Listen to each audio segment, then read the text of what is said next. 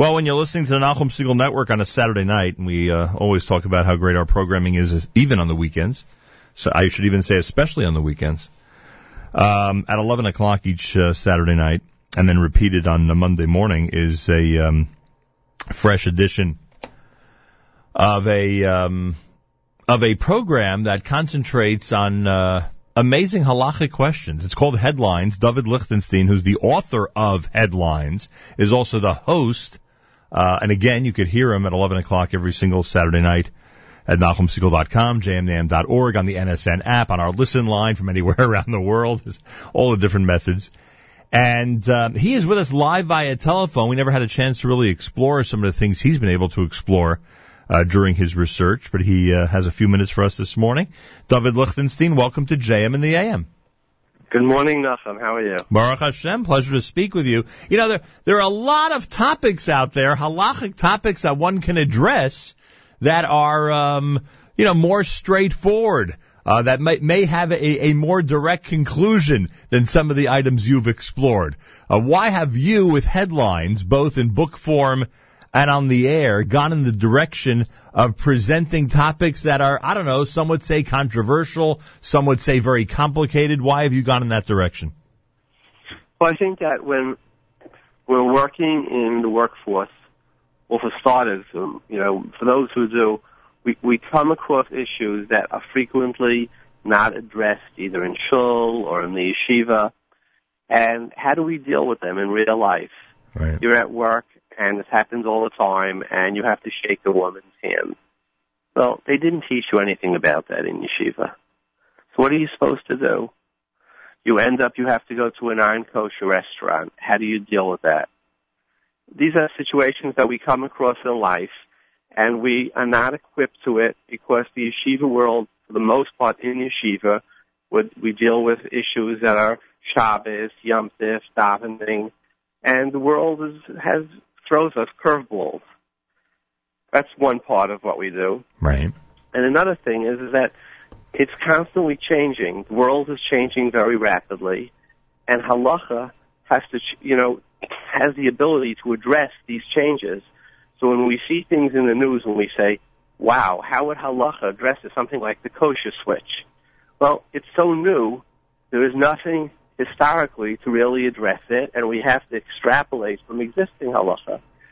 So it's both exciting, it's contemporary, we read news because we want to be on the cutting edge of what's happening, and so it brings a fresh nature. There was a famous British philosopher called Isaiah Berlin, and he said the reason why he left Frumkeit is because he said he went to yeshiva and he read about Shor Shenoga Chesapara, a cow that was gored by a bull, and he said, I wasn't really interested in why a cow and a bull that are goring each other has anything to do with my life, or if a fire is like an arrow or not.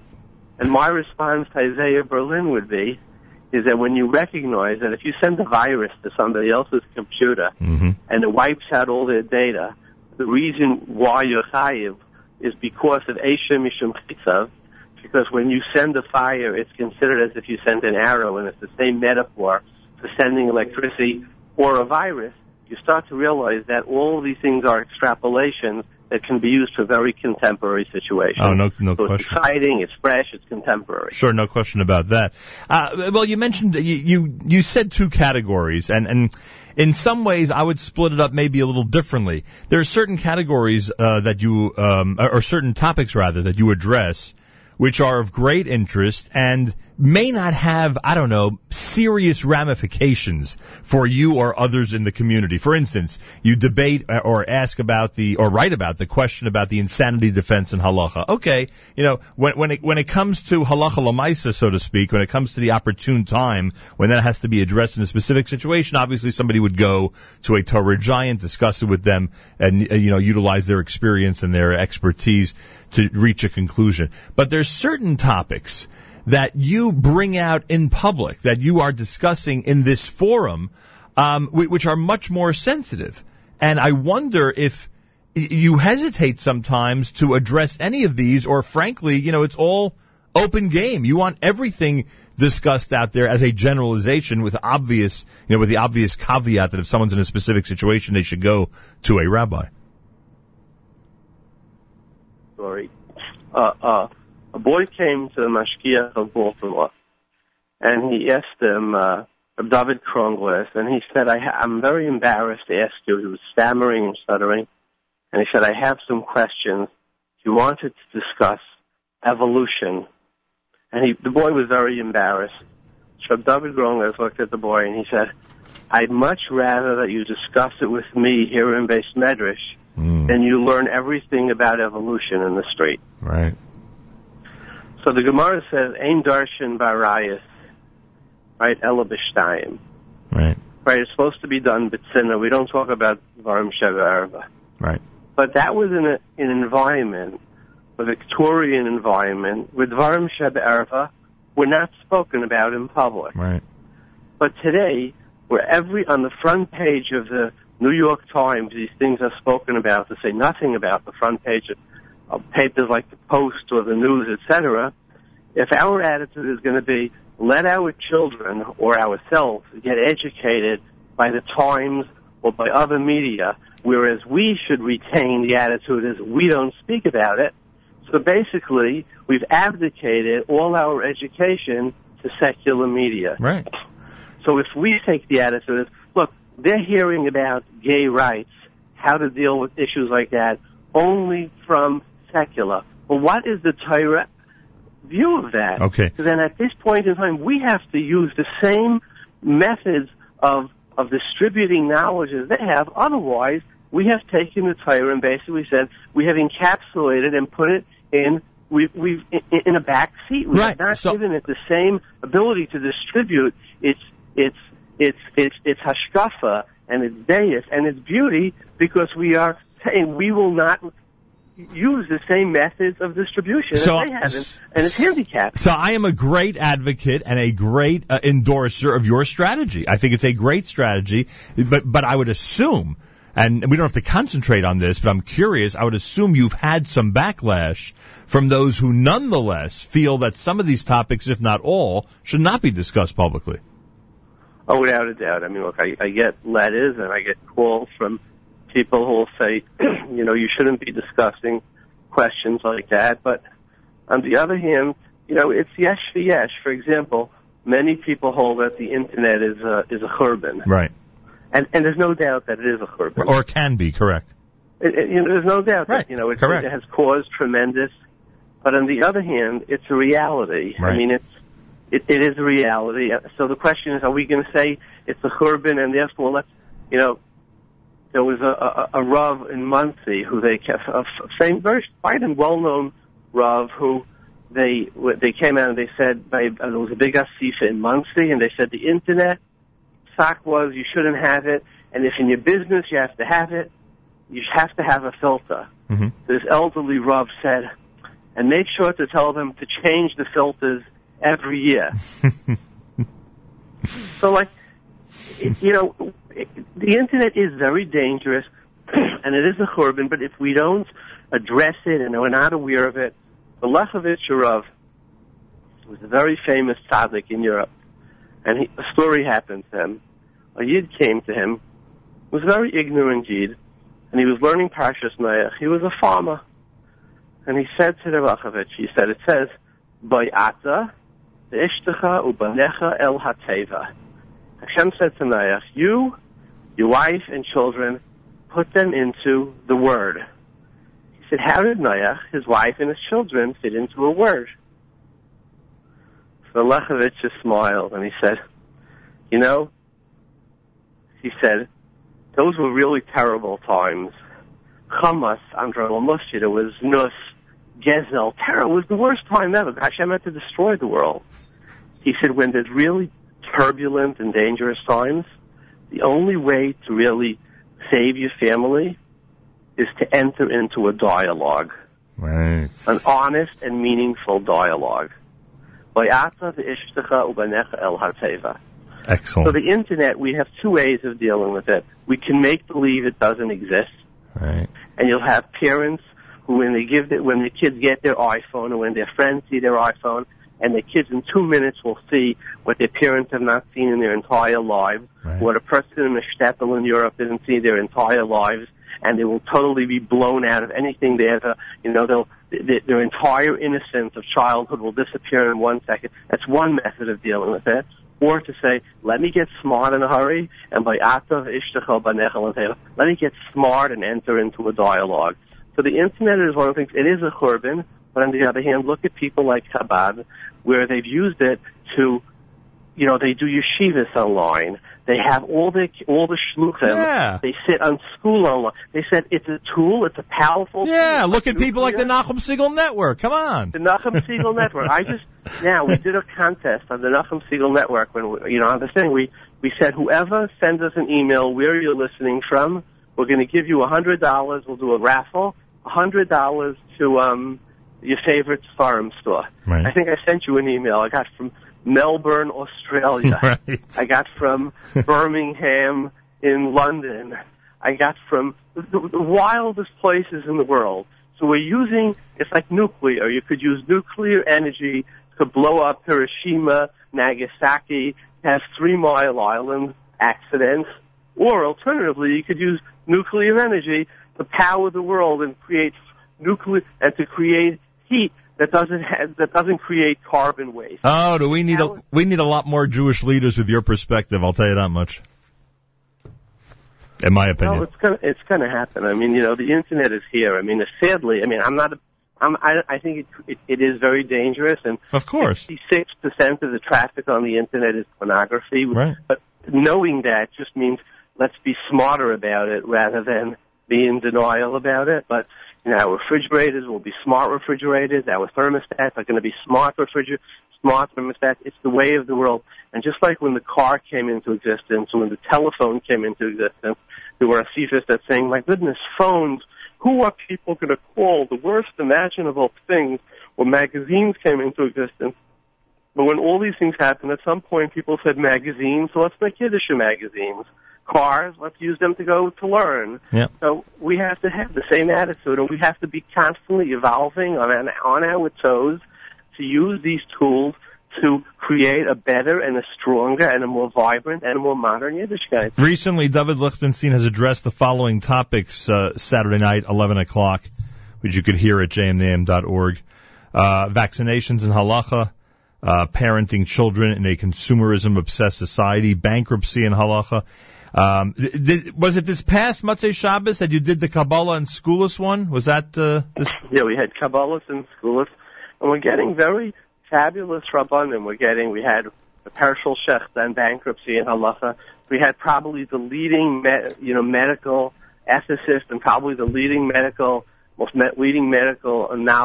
knowledgeable person in medical halacha in the world, and Rabbi Huda David Blayach. I mean, he's probably number one in America. Rabbi Steinberg in Eretz Yisrael probably would be his peer, but except for those two, there is nobody on their peer level. I mean, all the people who are writing these vaccination letters, none of them have the level of either eruditeness or he has a doctorate. I mean, we're bringing the leading scholars of the world, and when they speak, they're speaking with knowledge and they're citing, and it's Did anything really fabulous. Did anything surprise you about the conversation regarding Kabbalah and Schoolis? Yes, it surprised me. We had on a leading Aguda Rav, right? And it surprised me the clarity and the vehemence with which he came out against the quote-unquote Mekubalim who, quote-unquote, come to help people, but the way he said it, have a credit card number after their Yeshua. Right. And he said it with such a, he didn't equivocate. He said if there's a credit card number after their name, there's something very wrong about it.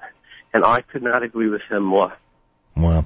I'll share with you a story Sure. that I heard from, I don't know who I heard it from, maybe my father. He said in Europe there was a big tzaddik, he was called the Shpala Zayda. And he was a Pile Yeshuas, he was a big makubal.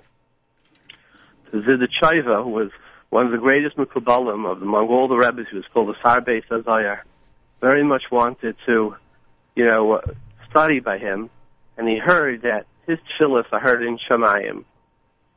So he decided that for Slichus, which is like Chassidim considered the highest of the tefillos, he wants to go daven by him Slichus. So he went to the usual shul, and he says, no, Slichus, he davens in the forest, he doesn't come here. So he figures he davens in the forest, a Gadol Yisrael like this, he must have a whole minyan of Lamed Vav Tzadikim, well, who knows what they do. They probably go to the mikveh, and they chant incantations, and they learn Zayar and Kisferi, so he didn't know where it was, so he hid outside his home. And he got there, and it was too late already. He had left earlier, so the next day he came in earlier, 3 o'clock in the morning. At 4 o'clock in the morning, he sees how the Shpola Zayda comes out of his house, and he's dressed like a Russian peasant with a fur hat on, and he's carrying an axe. And he leaves his house, and he's walking in the forest, and he's walking to deep in the forest, and he comes to a house, and outside this house, he starts chopping wood. He's chopping, at 6 o'clock in the morning, there's a pile of wood, knocks on the door, he looks in the window, he sees it's a house, there's an almana with a few kids, and the lady says it's freezing. He says, who's there? Ivan, the wood chopper. I don't have any money. It's fine, you'll pay me another time. So come in, comes in, puts piles wood into the fireplace.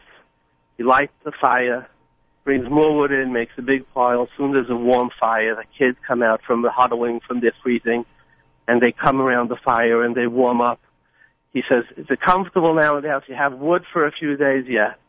6 o'clock in the morning, just the time for Slichus. As he's bringing the last wood into the house, the Choiva hears the Shpola Zayda saying under his breath, this is how he's saying Slichus. The real Gedolei Yisrael didn't have credit card numbers after their names. When somebody came to them and they said, we need Yeshua, it wasn't, and here's my credit card number, it was, what can I do for you? What can I give to you? It's not if somebody came for a kidney, they said, how much money do I want to charge you? The Shpola Zayda would have said, here, how can I give you my kidney? That's the simon of a Gedolei Yisrael. Oh, unbelievable. Where did you grow up? I grew up in Borough Park and Flatbush with all the good Jews. Very interesting. And the book sold out, or its first printing sold out? What happened with the Headlines book? Now, Baruch Hashem, going into its fourth printing. Fourth printing? Very proud to say, yeah. And is the website still active, headlinesbook.com? Headlinesbook.com, and you can buy it on Amazon and Baruch Hashem. I don't know if there are any left, but I was told by the OU that they just went into its fourth printing, and it should be back in around, they said, another 2 or 3 weeks. And this week, on Saturday night, is Priorities in Stucca? Is that what's scheduled for this coming week? This week, I think that Priorities in Tzedakah is after Shavuos. Ah, okay. I'd be honest, I have to check what it is this week. All right, but that'll be a little bit. That'll be one of the topics coming up in the near future. Yes, sure. We have Rabbi Eitan Feiner coming up.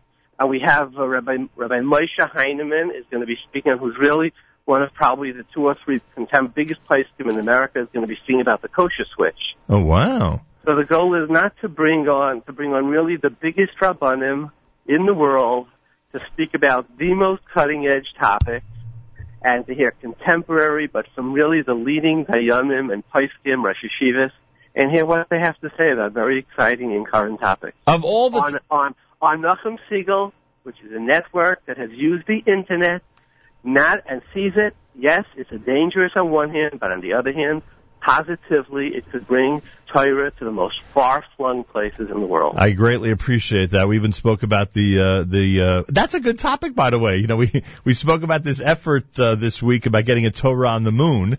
So how did people react? Number one, how could you send the Torah to the moon unaccompanied? You know, we don't bring Torahs anywhere unaccompanied.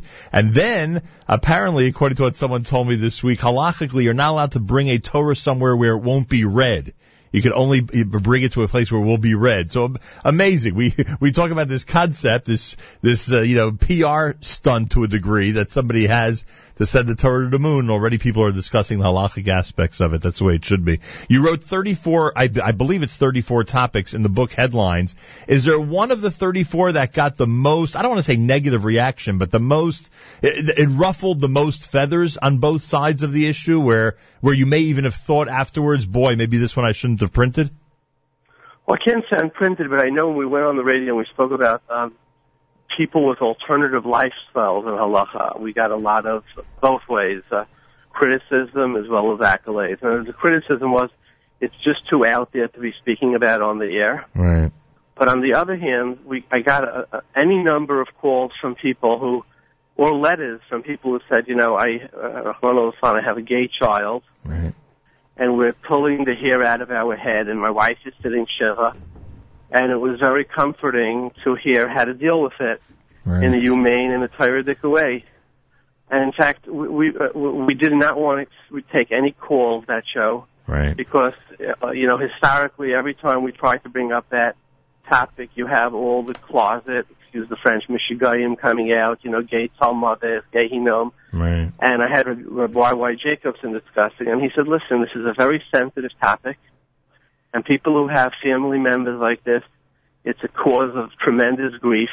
And once it's posted online, and if it's done in a respectful and a serious way, it's a way for people to listen to it and to get solace and comfort and know how to deal with it in a humane and in a Torah-dic way. So let's not turn it into a macabre, screaming, show, humor show. Right. So that got a tremendous amount of discussion. I would say that was the one that got the most discussion. Well, you're really on the right track. Amazing work. David Lichtenstein, the next program is 11 p.m. this coming Saturday night, Motzei Shabbos. You can enjoy it here at NachumSegal.com, jmnam.org, NSN app, etc., etc. And the book is called Headlines. You can go to the web, headlinesbook.com. It is now in its fourth printing, and that's done with the folks at OU Press. David Lichtenstein, Kol HaKavod, thanks so much for joining us this morning. All the best, Nachum Koltov. Keep up your amazing work. I appreciate that. Thursday morning broadcast. This is JM in the AM.